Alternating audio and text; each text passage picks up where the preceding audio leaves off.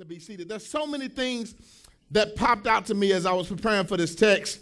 It's just so many things that really stuck out. Initially, it was titled Disabilities, with the dis being separated from the abilities being crossed out. Why? Because we want to turn our disabilities into abilities. I'll get to that a little bit later on in the text. I went to the song. I went to the phase of give me more, but it just felt right in my spirit just to say, you know what, today I want more. I want more. I don't know if y'all have ever experienced this in your life, a situation where you want more. It kind of reminds me of my daughter, Madison. Isaiah is very simple. He's a couple of corn dogs, and he's good. He doesn't need anything fancy. He doesn't want anything extra. You don't have to cook Isaiah a meal. Give him 2 corn dogs, put them in the microwave for a minute, and he's good to go. He'll eat that, and he'll move on. He'll go upstairs, and he'll play. Madison, my 4-year-old, she's a little different. She's a little different because she doesn't want the fast food. She wants the good food. She wants you to take a moment and prepare a meal. She wants you to eat the chicken, the okra, all the good stuff. The stuff I wouldn't even imagine a kid would want to eat. She wants to eat. And I don't know how it is that her little frame can eat so much. I would fix her a plate that I would think would be enough for her, and then she would turn around, and after eating all that up, I've ate my food, I'm full, I'm sitting down, I'm ready to watch TV, and all of a sudden I hear this little chipmunk voice saying, "Daddy, more." I'm like, Madison, what do you mean you want more? More of what? What do you want more of? I want more of everything. Maddie, you want some mashed potatoes, you want some corn, you want some chicken fried steak, you want all of that on your plate again. She would literally be like, look at her, she's shaking her head now. I want more. That's what she wants. She has an appetite for more. She says, Daddy, I know what you've brought me, and it may have seemed good enough to you, but I believe that you can bring me more. I believe that you can bring me more because you are my father. I believe that you can bring me more because I saw you when you cooked it. I know what's in the kitchen. Matter of fact, it was just yesterday we were out to eat, and I was celebrating with a friend of mine, celebrating their birthday, and I was eating. I love stuffed crabs from Papa Do's. They have the stuffed crabs. It's like dressing inside of the crab, and I love to eat that out of there. I didn't think Maddie would want that, and so I ate my stuffed crab. I left a little bit in there, and I gave her some, and I didn't have enough for her to satisfy her, and she literally stood there with me and said, I want more. And I had to debate with myself, am I going to buy a whole nother crab, or am I just going to scrape this crab out and give her everything I have and let her know that this is all I have? And so I sat there and I scraped it out and gave her everything I had, and she knew that it was all I had, and she was content because she knew that it was all that I had to give her. But she has a desire to want more. Have you ever lived in your life with a desire in some point in your life to know that I'm thankful for what I have, but I feel like there's more that I should be getting? I feel like there's more that I should receive. Matter of fact, I feel like somebody owes me more. That there's something more that I want to obtain out of life than just what I'm going through.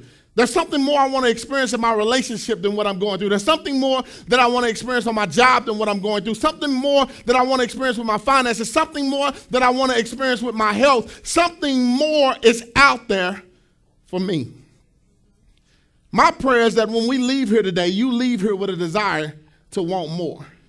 My hope is that through this message, I equip you with the understanding that you can receive more. Why can we receive more? Because God has more for us than we could ever want for ourselves. God has much more for us than we could possibly ever want for ourselves. Here it is, the Sunday of Pentecost, Pentecost Sunday, which we know that because we've already looked at Acts chapter 2. We knew what took place on the day of Pentecost. The Holy Spirit came and moved like a strong wind of fire through the people. People were speaking in all types of tongues. They could understand each other when they couldn't understand each other before. The Bible says that because of that, Simon Peter stood up and he commanded that people listen to him because people were trying to write off this experience. They were just trying to say, oh, people were drunk. This is nothing. This is not the act of God. But what literally happened, they sat there and what took place is that he said, no, remember what the prophet Joel said. Remember that he said all of these things were going to take place. Remember that he said this day was going to happen. Do you forget that Jesus Christ was already prophesied to us, that he has died, he has transcended, and it's because of that you're here. It's because of that you're here in the first place and you're going through what you're going through. After Simon Peter spoke to them, preached his first message to them, and this was very peculiar for Simon because we know Simon, even though he was the one that the church was supposed to be built on, he was the hard-headed one. When Jesus told him to go share the gospel, he went fishing. When Jesus told him that he had to be crucified, he wanted to fight. When people came to take Jesus, he cutting out people's ear. He was always the one that was rebelling against what had to happen. But yet and still God says, even though you're rebellious, you still have my heart. Even though you're rebellious, on you I will build my church. And this text in Acts chapter 2 is what brings that to life for me, because the Bible says that 3,000 souls were added to the kingdom. I now see why Jesus said, on you I will build my church. Essentially, the first church after Jesus Christ's resurrection is now being formed in Acts chapter 2. And we learned what? That they devoted themselves. That church was so strong, so powerful, not only because they gave their life to Christ, but they devoted themselves to 4 key principles. I like to call them the corners of the church, the pillars of the church. They devoted themselves to the teaching. This is why we put the 90-day challenge out for us to be dedicated to coming to church for 90 days. They say if you can do anything for 60 days, it becomes a habit. So we wanted to push that and push it for 90 days. If we can get people to be consistent in coming to church for 90 days, and especially with us moving locations, people fall by the wayside. It's our responsibility to reach out to our brothers and sisters and encourage them. Listen, I need you to be here. You have a responsibility to be here for the next 90 days. Why? Because we want this to get into our system. It has become acceptable in our society for people to come to church once a month. It's the norm. They're saying an average member comes to church at least once a month, and that's the norm. For me, that's a visitor. A member is somebody who is dedicated. The Bible says in Acts chapter 2, they were dedicated to the teaching. What does that mean? It means I want to eat that just as much as I want a steak. I want to feast on the word of God just as much as I want my supreme nachos. I want that just as much as I want my barbecue. I was devoted to the teaching. Brother Mike laughed at me yesterday. We were riding around, and I said, hey, man, when are we going to stop to get something to eat? He was like, what are you going to get to eat? I said, barbecue. He says, is that all that you eat? Literally, I can eat the barbecue every day. I am devoted to barbecue. After the barbecue, then we go to seafood. But I am devoted to barbecue. And I can only imagine, if I could take the same level of devotion that I have to barbecue and apply it to the word of God, I believe that some amazing things that happen in my life. What are you devoted to in your life, possibly more than you're devoted to God? Are you devoted to Facebook more than you're devoted to God's word?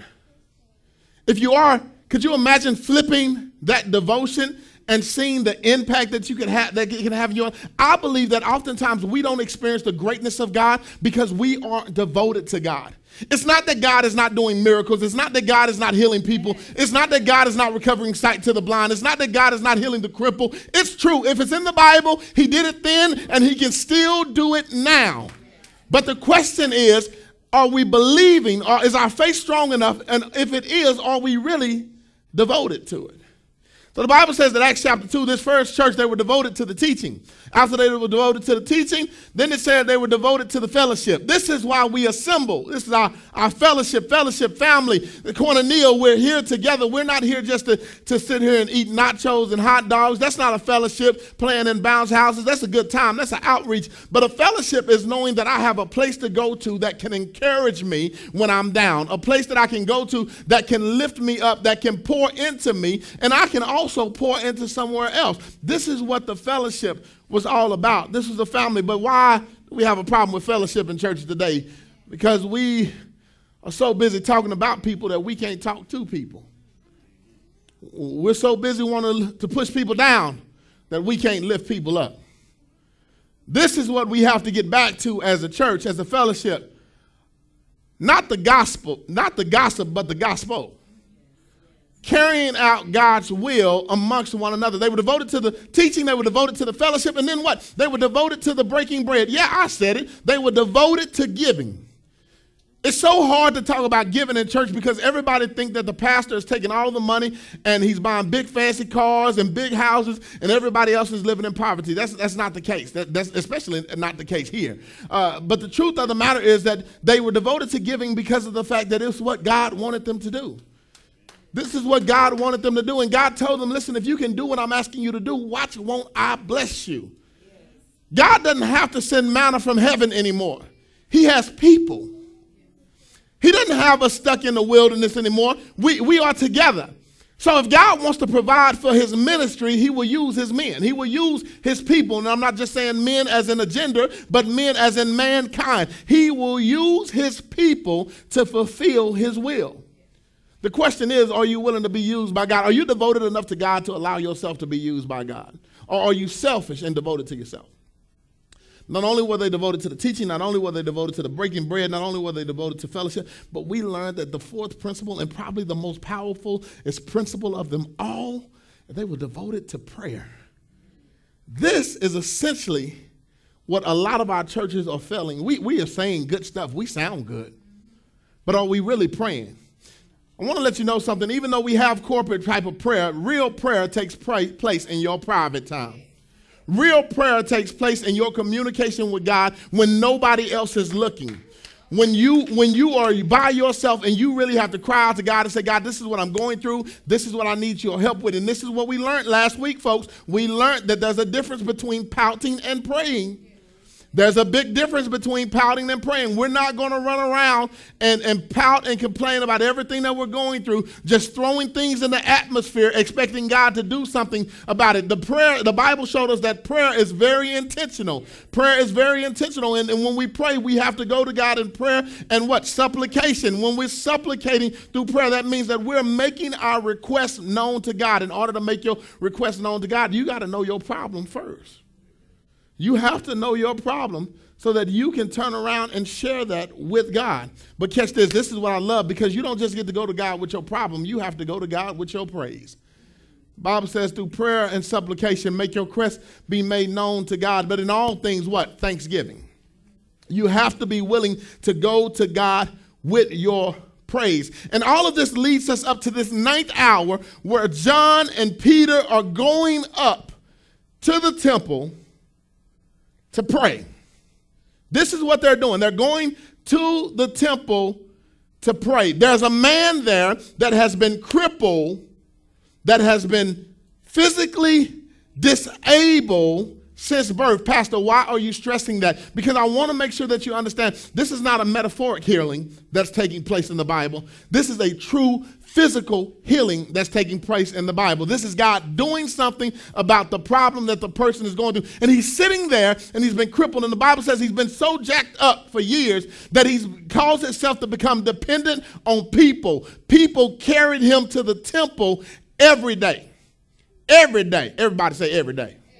Carried him to the temple every day. But catch this. Instead of taking him into the temple and praying, guess what they did? They set him at the gate of the temple. They set him at the gate called Beautiful. They didn't take him inside the temple to pray with everybody else. They set him at the gate. Why? So that he can sit there with his hand out begging people for help.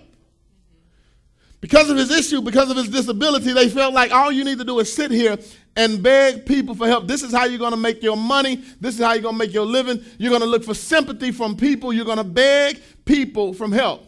The problem is on this day, he came across the wrong two.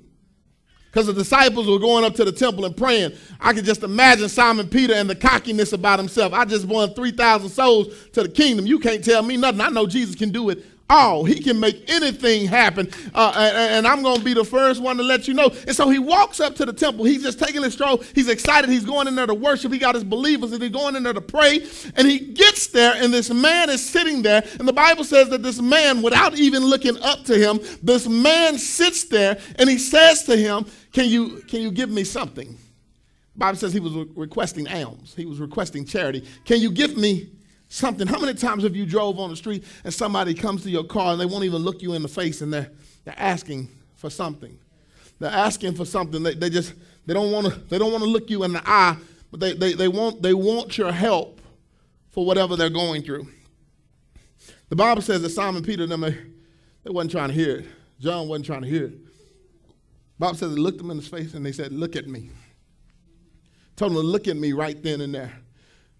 As we move through the text, what we find out is that he says to him, listen, I don't have any gold or silver to give you. He looks the man in his face and he says, I know that you want money from me. I know that you want charity from me, but I have no gold, no silver to give you. But what I do have, I will give you. What I do have, I will give you. The Bible says that Simon Peter took him by his hand and he commanded that he walk in the name of Jesus Christ of Nazareth. He commanded that day right then and there that he get up and walk. The Bible says that somehow his ankles gained strength. Y'all don't believe me. It's in the text. The Bible says somehow His ankles gained strength. They became sturdy. They became strong. And guess what happened? The man didn't just get up. The Bible says he leaped up. And he leaped up and he began to walk.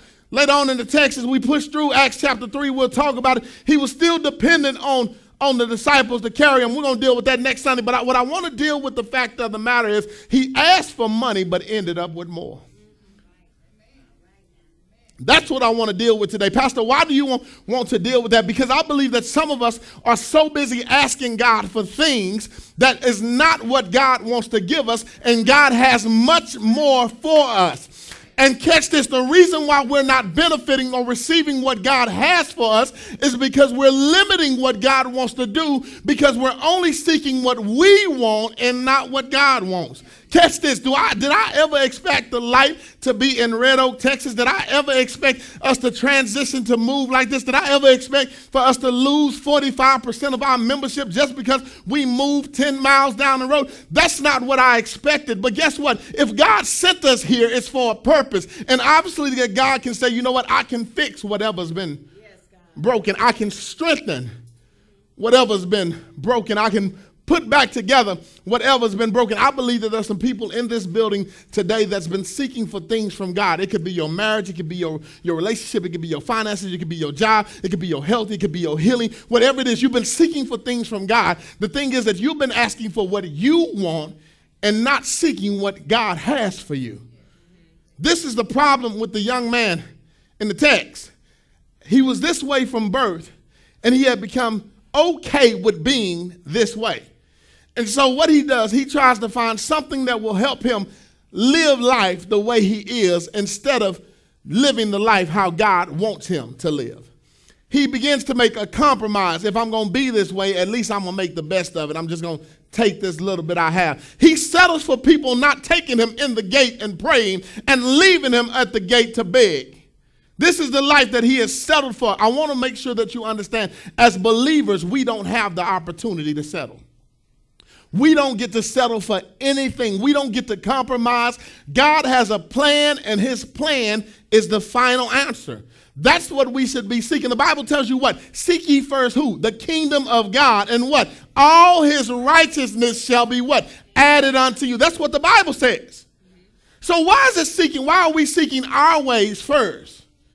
I know too many people that says, you know what, God, I will start tithing if you give me a raise. What type of God you think you playing with?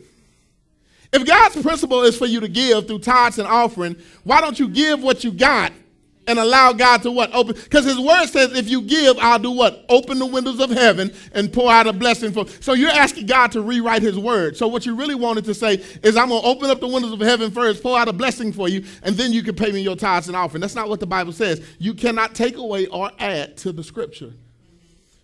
Far too many times in our lives, we're trying to put the cart before the horse. We're trying to put so many things before the way that God has given us a strategic place and a way to operate. If you don't believe that God is strategic, go to Genesis chapter 1 and chapter 2 and you see how he put the earth together in 7 days. He was very strategic. He didn't just say, earth, come together. He had a plan. On this day, I want this. On this day, I want this. On this day, I want that. All of it was for what he was creating on day 6. And then he said, you know what? I don't just want 6 days. I want 7 because I want to sit back and enjoy what I've created. God is very intentional. And so if we know that God is intentional in every other aspect of life, why can't you believe that he's intentional in your life?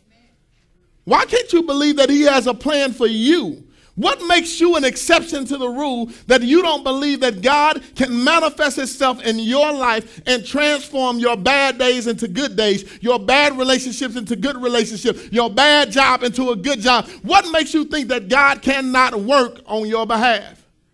This is the problem with this man in the text. He's there. Believers were bringing him up, dropping him off. And as he's sitting there, he's just settling for begging. He's so close to being in a place where he can receive his healing, but he's not seeking healing. He's just receiving, he's looking for help. Some of us are not looking for healing in our life. We're just looking for help. My prayer is that when you leave here today, that you go home and get your social media network and you hashtag I want more like crazy. I mean, in every aspect of your life, make a list and everything that's going wrong, everything that don't look right, everything that you're expecting to happen in your life, just I want more. Whatever it is that God has for me, we've been declaring that this is the year of greater for us. Greater is waiting. I want to tell you something. Greater ain't waiting no more. Greater is now. Greater is now. The question is, are you going to walk into what God has for you? So, Pastor, what do you want us to do? What do you want us to understand? I want to help you get more. There's no reason for me to pump you up and help you understand that God has more for you, that God wants to do more for you, that God can do more in your marriage, your job, your finances, all of this. There's no reason for me to encourage you and get you crunk all about this and fired up, and I don't show you how to get it. I want to show you how to get it, and it's in the text. The first thing that I want to make sure that you understand and believe is that more begins with prayer. More begins with prayer. Pastor, what are you saying? We just talked about last week how important prayer was for our lives. Some of us are missing the component of prayer, and as a result of us missing the component of prayer, we're not in a position to communicate properly with God about what we're going through so that we can open up those doors, so that we can get God to open up those doors and those channels to make things happen on our behalf. We aren't praying to God. We're pouting to God, but we aren't praying. Pastor, why do you say that more begins with prayer? Because when we look at Acts chapter 3, verse 1 and 2, when you take a time, make a note, write it down, the first thing that happens is that the disciples are headed to the temple to do what? Pray. Before any healing takes place, before anything else happens, they are going to a place where they can do what? Pray. The man that's crippled, he's being seated at the gate, the beautiful gate, the place which is known as a place of what? Prayer. He is there. I want to make sure that you understand your more in your life, your breakthrough, your transformation, whatever it is that you're expecting God to do, whatever it is that you want to happen, it begins with prayer. Prayer is essential to change. This is why the old saints used to say, much prayer, much power, little prayer, little power, no prayer, no power. A bunch of us are walking around here as looking like a bunch of powerless superheroes because of the fact of the matter is that we're not using the one weapon that we're supposed to have, which is what? Prayer. Here it is, Jesus Christ has given his life so that we can have everlasting life, just so that we can be found in good graces, right communication with God, and now we don't even want to communicate with God. I'm not talking about these little bitty prayers like the grace, God is good, God is great, let us thank him for this plate, by his hands we must be fed, give us Lord our day. Not that little repetitious stuff. I'm not talking about now I lay me down to sleep. I pray the Lord my soul to keep. If I die before I wake, I pray the Lord my soul to. Not that. That's just meaningless repetition. It's good to the kids because it ministers to their heart. That gives them an understanding. But if you're an adult and you're still doing that, then what are you doing? You're doing a bunch of meaningless repetition. When was the last time that you actually found yourself? I love my wife for this because she made a prayer corner. We made too much noise in our house, and she made her a little prayer closet where it's just her space. Now, it was my storage closet, and I come home one day, and all my stuff is just put in the garage, and she got pillows and candles all up in her prayer closet and everything, and I go in there peekaboo in this little list and everything. I'm scared to go in there because it's just so much prayer in that place. It's her room, it's her place of prayer. And no matter what, the kids know, she put a little do not disturb sign on the door and everything. That's her prayer closet. That's what she do. I won't tell her what she hears, so I got to tell her. I sneak in there every once in a while because I just need to roll her power a little bit. Let me roll off some of your prayer power a little bit. But the fact of the matter is that she's so dedicated to prayer. And my wife will tell you, I tell her all the time because she has a bad habit of praying on me when something don't go her way or when I don't want to do something that she wants me to do. And she just goes to the Lord and she prays about it. And every once in a while, I end up calling her out of the blue, and I'm like, hey, are you praying on me right now? Just because I have this feeling like all of a sudden my mind then changed about something. And I just honestly believe that I'm married to a real prayer warrior. I'm honestly believing that that God hears my wife's prayers. So oftentimes, guess what happened? I pray, but because I don't think I pray as good as her, I will go to her and say, baby, can you pray for this for me? I need this to happen. And just because I know he going to hear your prayer. I know there's something about the way that you communicate. You might have it better than I do, but I just need you to write this on your list as you begin to pray. And then she will act like one of them real holy, sanctified Christians. She comes to tell, well, if it's the Lord's will. And I'm like, what? I gave you a direct order. Pray for this. This is what I want to happen. If it's the Lord's will. Seek ye first the kingdom of God, and all other righteousness shall be added unto you. Seek ye first the kingdom of God. Everything that you should do should begin with prayer. Before you start your job, before you start working on your job, start your day with prayer. Imagine if you started your day with prayer and surrendering everything that you have, giving it unto God, how God can just shift and change and mold some things. If you've ever been a real prayer ever in your life and you prayed about something and you was at that low point where everything was going to fall apart, if you didn't pray about this and you prayed about it and things just seemed to fall right into place and everything started to happen and you got so happy about it, but the problem is you got so happy about it that you forgot the next day to pray, and that prayer is what changed it and worked. See, you should think and understand that prayer is the one thing that is bailing you out of these situations. I seen this thing on Facebook, and y'all know, Pastor, I'm getting serious about trying to lose this weight. I'm getting serious. I'm going to find a place that got low-fat barbecue, and we're going to make this thing happen. I'm getting serious about trying to lose this weight. They have this new thing going around on social media where people are drinking apple cider vinegar. They have this thing, people are drinking apple cider vinegar, and it's saying that they're transforming this fast. They're losing this much weight, and they're gaining this much weight. And I'm just like, I wanted somebody I know to take it and do it, because I'll do it if it works. If I ain't got to work out and I can eat what I want to eat and just drink apple cider vinegar, I'm fine. I'll do whatever I need to do if it's really working. I see Sister Robin, they testifying. Rita, you getting it too? See, well, listen, I deal with some nasty to get fine. I'm sorry. I do whatever I got to do just to get right. But check it, this is what's happening. This is what's happening. So it's a process that works. So if y'all prove to me the process works, how much of a fool am I for not doing the process? Yeah, it might be a little nasty, it might be a little distasteful, but if it gets the results that I'm looking for, then what? I should do it. Yes, prayer is not easy. Yes, prayer takes up your time. You have to get off of social media. You can't be texting. Yes, prayer is difficult because the enemy is trying to distract you while you're praying. But if you know prayer works, why stop working it? Why stop using it? My dad, growing up, he was addicted to Phillips 66. I don't know what it was about that gas. It was Phillips 66 gas station. It's his favorite gas station. I don't know what he's doing nowadays because ain't too many Phillips 66s around anymore. But it was like anytime he wanted to get gas, it would be a 7-Eleven right around the corner from our house. He would leave and pass that 7-Eleven to go to Phillips 66. It was something that he knew about the Phillips 66 fuel or the way that the individual treated him there. Whatever it was, it worked. And as a result of it working, he never had a problem with his vehicles. So guess what he did? He stayed there.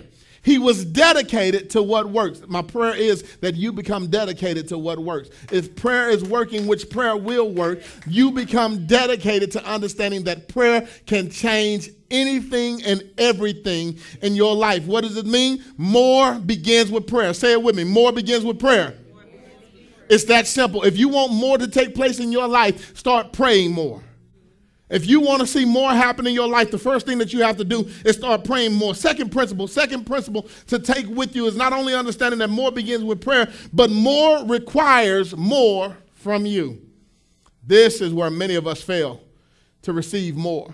We know that God can do more. We know that we want more, but we fail to understand that more requires more from us. Catch this. Go to verse 3 through 5. Acts chapter 3. I want to read this to you. Acts chapter 3, verse 3 through 5.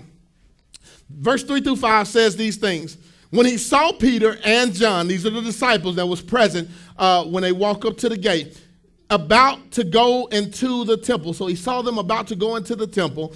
He began asking to receive alms. He wanted money from them. Verse 4, but Peter, along with John, fixed his gaze on him and said, this is Peter talking, look at us. This is the command. He gives a command to this man at the gate. The man had obviously saw them entering the gate. So that means at one point in time, his eyes was on him. But now he plays this game and he holds his head down and he's asking for money. Can you help me? You ever noticed, y'all might not have seen it. Y'all might not have stayed around long. Our church used to be in Oak Cliff. There's a particular corner at Polk and 67, southbound side. Poking 67, there's a Fox Fuel on the right side. This corner is a hot corner for help. This is the help corner. Anytime somebody wants to get some change, they stand on that corner, they shake their cup, they get some change. Something's going to happen. They know that this light holds people for a long time. So they got enough time to bob and weave out of traffic. So one day I was on this corner. I was coming down this corner. And I mean, that's just the truth. And one day I was on this corner and a guy, he came up and he was limping. He was limping. He was just limping like a poor little hurt dog. And he was just there and he was asking for money. And I felt bad. And I literally took, y'all know how y'all had that ashtray full of change. And you just grabbed the whole ashtray. I just took the whole thing, took my stuff out that I needed and just dumped it in his cup. I wanted to be a blessing for him. And I just said, man, you know what? I want to pray for you. God bless you. Everything is good. And so I gave him the change. He was like, man, thank you so much. Cool. And so he was just doing his little limp along thing, going to the next car, trying to weave in and out. And so I went to the church. The church was right up the hill. I went to the church, and by the time I got to church, my gas light came on. So I wanted to go back to Fox Fuel. So catch this. I'll make a U-turn and go back to Fox Fuel. Now catch this. This guy that was limping, all of a sudden was scooting. He was good. He was good. He had met his quota, and he was off to the races. I was like, man, you got me. So what I'm saying is, this is the same scam. Ain't nothing new. Same scam that was going on here. This man is crippled. He sees them coming, but he holds his head down. Oh, woe is me. I need your help. Somebody help me. I'm broken. I'm desperate. Help me. Somebody help me. What happens is Peter says, listen, man, quit playing me. Look at me. He requires him to do more than he's accustomed to doing. See, he's used to just doing this and getting what he wants. But Peter says, no, today, if you want more, you're going to have to look at me. There's something that's very important that I need to tell you. You have to look. And the Bible says it goes into the next verse, and it says in verse 5, and he began to give them his attention, expecting to receive something from them. The only reason he looked at them is because he was expecting to receive something. What was that something? Money or food. That's the only reason he looked at them, was to expect to receive something from him. I want you to understand something. In this situation, he's had to do something that he normally wouldn't do. He had to look them in the face. This is something he wouldn't normally do. Pastor, what are you trying to tell us? If you want more, it's going to require you to do something that you wouldn't normally do. Some of us have been trying to do things and get more our way. And the thing is that now we're trying to still do it our way, but attach God's name to it. If you really want to receive what God has for you, it's going to require you to do more. It's going to require you to do things you normally wouldn't do. Pastor, what are you saying? If I can be honest with you, if you're trying to get a husband and you're doing all the wrong things all the wrong way, and you know what those things are, then maybe you should change up what you're doing. I mean, if the end goal is a husband, and it hadn't been working for this 4 or 5 years, maybe something needs to change. If you're looking to make more money on your job and you want to receive something from God on your place of employment, maybe you need to stop being late. Maybe you need to show up on time. Maybe you need to stop having a bad attitude. Sometimes our more is attached to a simple change.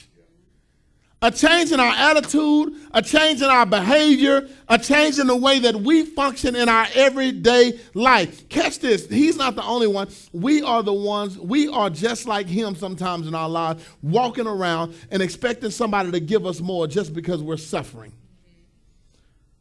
Well, it's an hour drive for me to get here, Pastor. You just got to forgive me, accept the fact that I'm late. No, it's very disrespectful for you to be late. We intentionally planned to be here at 8:30 to prepare for you, and you can't even be here at 10:30. You got people that get ready to prepare 2 hours. I'm not complaining. I'm just telling y'all. People you think about, you have a group of men. You have a group of men which have dedicated themselves to setting up your church for you to worship in every Sunday at 8:30. They are dedicated to getting here at 8:30. Not even just grown men. We even got young men that get picked up at 8 o'clock in the morning to get here to make sure that you have a place to worship. And I want you to understand something, how discouraging it could be and disrespectful it could be to those individuals who labor and sacrifice for you to worship when you can't even show up on time. You're worried about, man, I didn't really get nothing out of service. You missed half of it. And if you do it to church, I know you do it to work. If you do it to church, I know you do it in your private time with your family and your friends. You probably do it with your spouses. So I promise you, if you find an area of your life where there's conflict, and if this is really what God has for you, the reason why you're not experiencing what God wants you to do, because you're not devoted to it. You're not giving it your all. You're not invested in it 100%. And as a result of it, you're doing the same things over and over. And guess what you do? You get the same results. If I'm not mistaken, that's the definition of insanity. To continue to do the same thing over and over and get the same results. I was watching a TV show the other day with this little mouse. You know how they have the little mouses that run into the little bitty things, the little whatever mouse house, whatever it is. They just run in a circle. And I just looked at that mouse and I was wondering, does he really think he's going somewhere? Or is he just having fun running in a circle? I never seen a mouse in a free run in a circle. I never seen a mouse. My house that I grew up in Pleasant Grove, we had a field, and we had a bunch of little field mice, and they would never run in a circle. They were trying to get somewhere. They were not trying to just run in a circle. So why is this mouse running in a circle?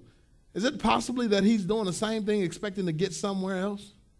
He's feeling just because he's going faster, just because he's in motion, he's getting somewhere else? Sometimes we're in motion in our lives, but we're not making any progress. We're not moving anywhere. We're just going through the motions. We have to get to a point where we stop just going through the motions and we begin to make a movement.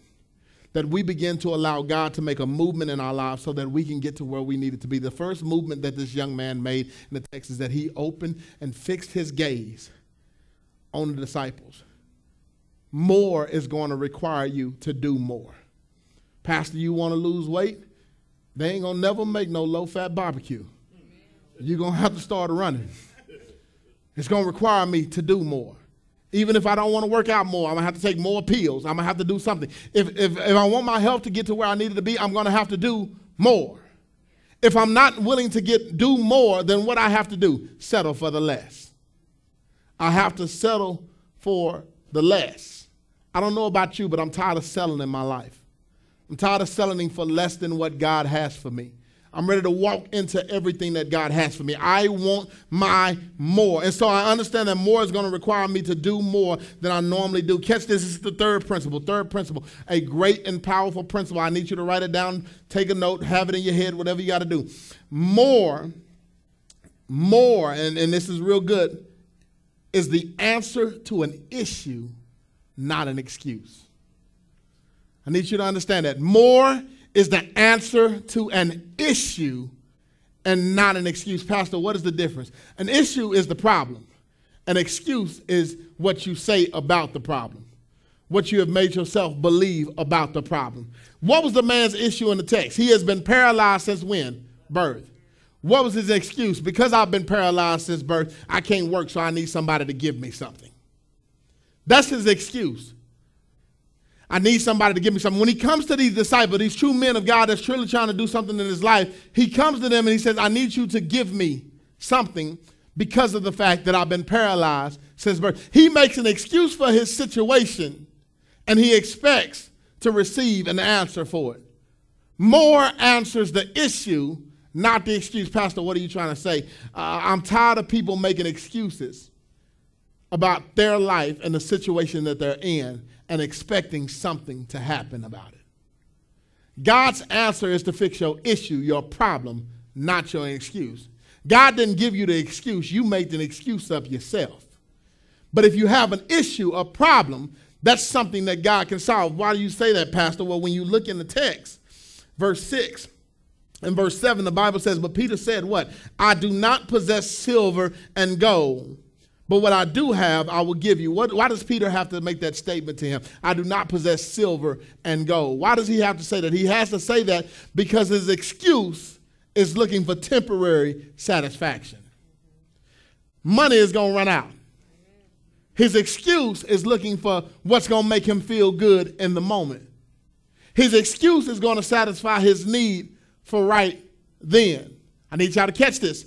Your excuses are only temporary, going to bring you temporary satisfaction. You know the times where you need help. Some of you may have been in college or going through things, or maybe not even been in college, but you mismanage your money and you ask mom and daddy for help, and they help you a little bit, but you never fix the managing your money situation. And as a result of it, the next week you needed more money, and you go to mom and dad, and they're like, no, I'm not giving you anything. I just gave you something last week. Why? Because they fixed your excuse. They didn't fix your issue. Your issue was that you didn't know how to manage your money. Your excuse was that because I ran out of money, Daddy, I need your help. We got to stop expecting God to give us temporary Band-Aids, solutions to our problems. God is not trying to fix your life temporarily. He's trying to fix your life completely. He's trying to make you totally whole. This is why the disciple says to him, listen, I don't have a dime to give you. I don't have any money to give you. But what I do have, I'm going to give it all to you. What does he have? He has the word and the power of God. And so the Bible says that in the text, and seizing him by the hand, he grabs his hand. He grabs his hand, and he says he seized him by the right hand. I love how the Bible is intended. He gives the man the right hand of fellowship. I'm going to bring you into this with me. You're going to be my brother. Let me lock in with you. He seized him by the right hand, and what? He raised him up, and immediately his feet and his ankles were strengthened. Did he have to wait on his healing? No. It took place right then and right there. Was this healing a result of his faith? No, the Bible didn't say that. This was not an opportunity. This is not a time where your faith has made you whole, but it was a result of whose faith? Peter's faith. Because Peter says, I don't have anything to give you, but I'm going to give you the best thing that I could possibly ever give you. I'm going to give you God. And what God does to people is God makes them whole. The only thing that this man was missing is that he's been lame this whole time, but God gives him an opportunity to become whole. Why? Because of the faith of the one who called upon him. Even Jesus himself, when Jesus was speaking to people, and people were going through issues, they were disabled, they were broken, and he would always ask them, listen, do you want to be made whole? Do you believe you can be made whole? Because of your faith, you will be made whole. Because of your faith. We have to be able to apply faith to these principles within our lives to be able to say, you know what, I'm going to make this happen because I believe that God can get it done. This is going to take place in my life because I believe that God will do it. He grabs him by the hand with confidence. He pulls him up, and the Bible says immediately his feet and his ankles were strengthening. I believe there's some things in your life that if you link up with the right people and not the wrong people, and that you connect through prayer, that you connect through preparation, that you commit yourself to the process, that you will see in your life things change immediately. I don't think we have to wait on healings. I don't think we have to wait on breakthroughs. I don't think we have to wait on any of these things to take place in our life. We just have to have the faith that God can do it and walk through it. I want you to understand, Peter gives him the right hand of fellowship. Before then, he was fellowshipping with people who were good enough to carry him, but was also good enough to leave him. They would carry him to the gate and leave him there. See, sometimes you got to change some of the people that you're hanging around. Just because some people are helping you don't mean that they're helpful for you. You have to find the right people that are supposed to be in your life. Some people are only with you because of what they can get from you. You think he wasn't giving and sharing money with alms and people, with the people who was carrying him? It was a reason that they were bringing them to the gate. Some people are only latched and attached to you simply because of the fact of what they're getting from you. Catch this. Stop letting people use you, because when you allow people to use you, you reduce the possibility of you receiving your more. By putting yourself in the wrong circle of people who are there to sit you down instead of lift you up, you are putting yourself in a position where you are remaining dependent on the people instead of God's power. Simon Peter says, I don't want you to be dependent on the people anymore. I want you to be dependent on God's power. As a result of that, I can't give you any money, but let me give you what I can give you. The Bible shows us clearly within the text that If you really want to experience God's power, if you really want to experience transformation, if you really want to unlock the more in your life, then the first thing is that you need to start with prayer. Whatever your problem is, not your excuse, whatever your issue is, you need to be willing to take that issue to God through prayer. Secondly, once you take that issue to God through prayer, you have to get yourself in a position where you understand that more is going to require more from you. There are some things that you do that's going to have to change. You're going to have to work harder. Yes, it's going to be painful, but you're going to have to push through it. Whatever it is, you're going to have to push through it just so that you can receive whatever God wants from you. Does your miracle look like my miracle? No. Is your miracle going to come as easy as my miracle? No. Is your breakthrough going to be as simple as mine? No. But guess what? It's still there. You just have to have the desire to push through, not to allow anything to deter you. What you have to understand is the enemy is steady fighting against us. Every time we take a step forward, he's trying to pull us back. You have to realize that every time you take a step forward, the enemy is trying to pull you back. And the quicker you realize that, the more you stop allowing the enemy to pull you back.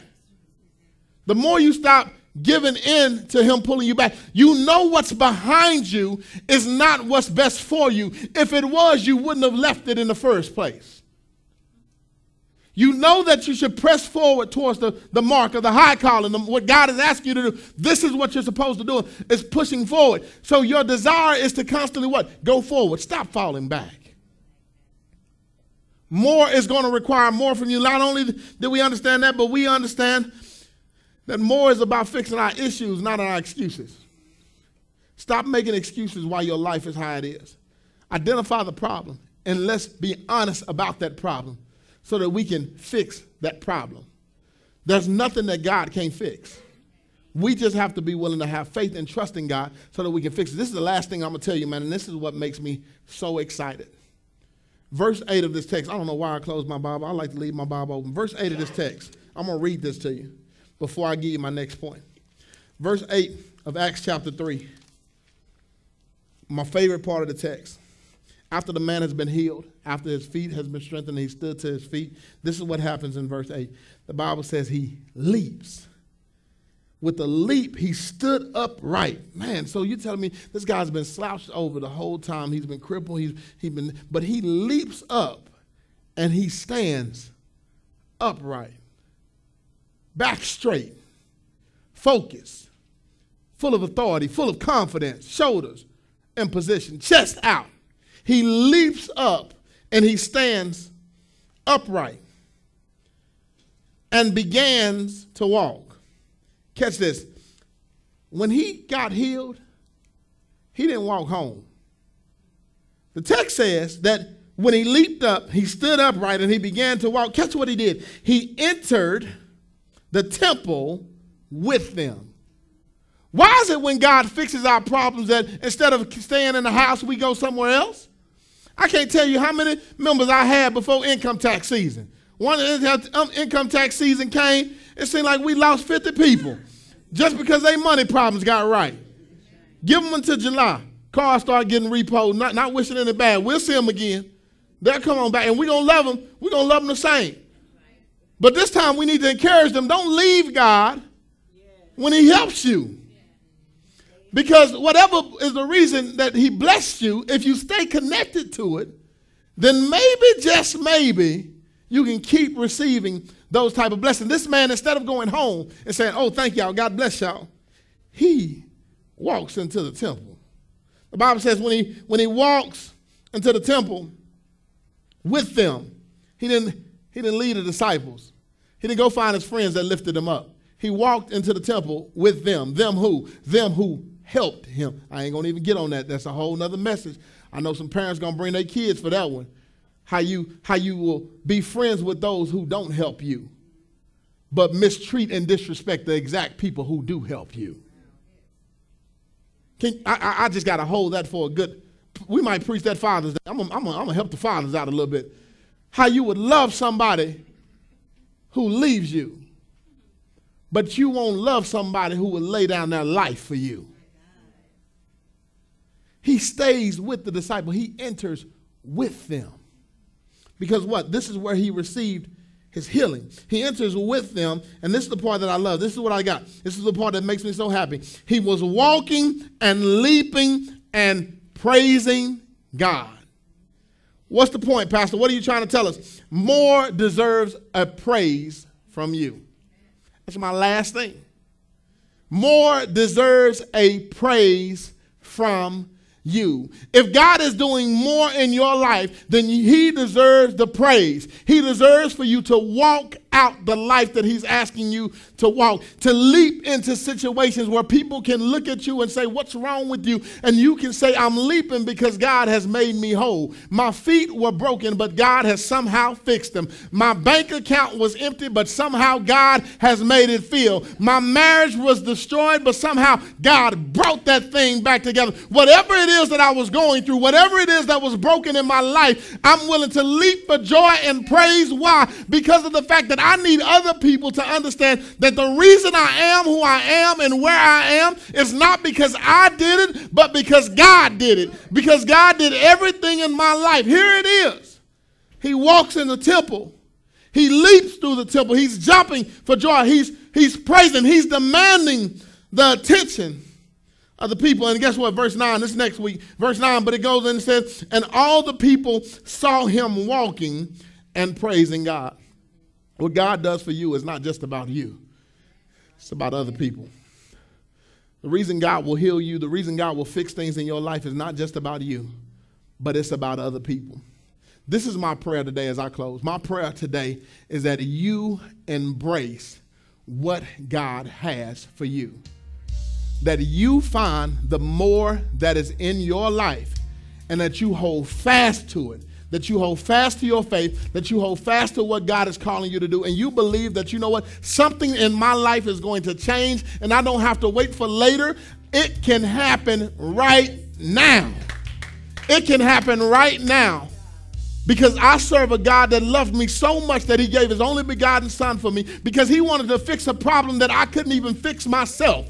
And so as a result of it, he gave his only begotten son so that I can have everlasting life. This is how much God loves you. You think God, if God loves you enough to give his own son for you, he won't give enough to heal you. He won't give enough to work some things out in your behalf. He won't give enough to make your family whole. If he wants your everlasting to be whole, what makes you think he doesn't care about now? God wants to fix all of our problems, all of our concerns, but we have to be willing to give it unto him. Let us pray. Father God, we thank you for all the things that you've done. God, we thank you for how you've worked in our lives, how you've worked on our behalf. God, we're praying that right now, that shift, that transformation, that forget the frivolous motion, God, we want to begin to make a movement. We want to go somewhere. God, we're praying right now that people who are sick, who are lame, that God, you heal them, not because I want you to, but God, because your word says you can. God, your word says that you can fix people who are broken. So God, as we come before you as a bunch of broken people, God, we're asking that you fix us. God, as we're here today, declaring and decreeing that your word is truth, God, we know that you don't just say things to say it. God, we're believing that you can turn some disabilities into some abilities. So God, right now we're praying that you have your work. You have your way. That you hear the prayers of your people. God, we pray for those who are here today that have not accepted you as your personal Lord and Savior, that they do so right now in this moment. God, we pray that they accept you this moment, that they believe and confess with their mouth and believe in their heart that Jesus Christ was risen, that was born and risen from the dead, so that we can have everlasting life. Father God, let them confess that with their mouth and believe it in their heart so that they can walk out the life of salvation that you've given us, so they can experience the first true healing that we all need, and that's through you. And God, and we move forward from this day forward, believing that whatever you've called us to, that we're going to be able to do it and become greater, because this is what you want us to do. God, we pray right now for every person in this place as they leave here, that they take your word and they first apply it to their life, but then they take it and share it with somebody else. This is our prayer in Jesus' name. And all of God's people said amen. Come on, let's stand to our feet. We got a few more.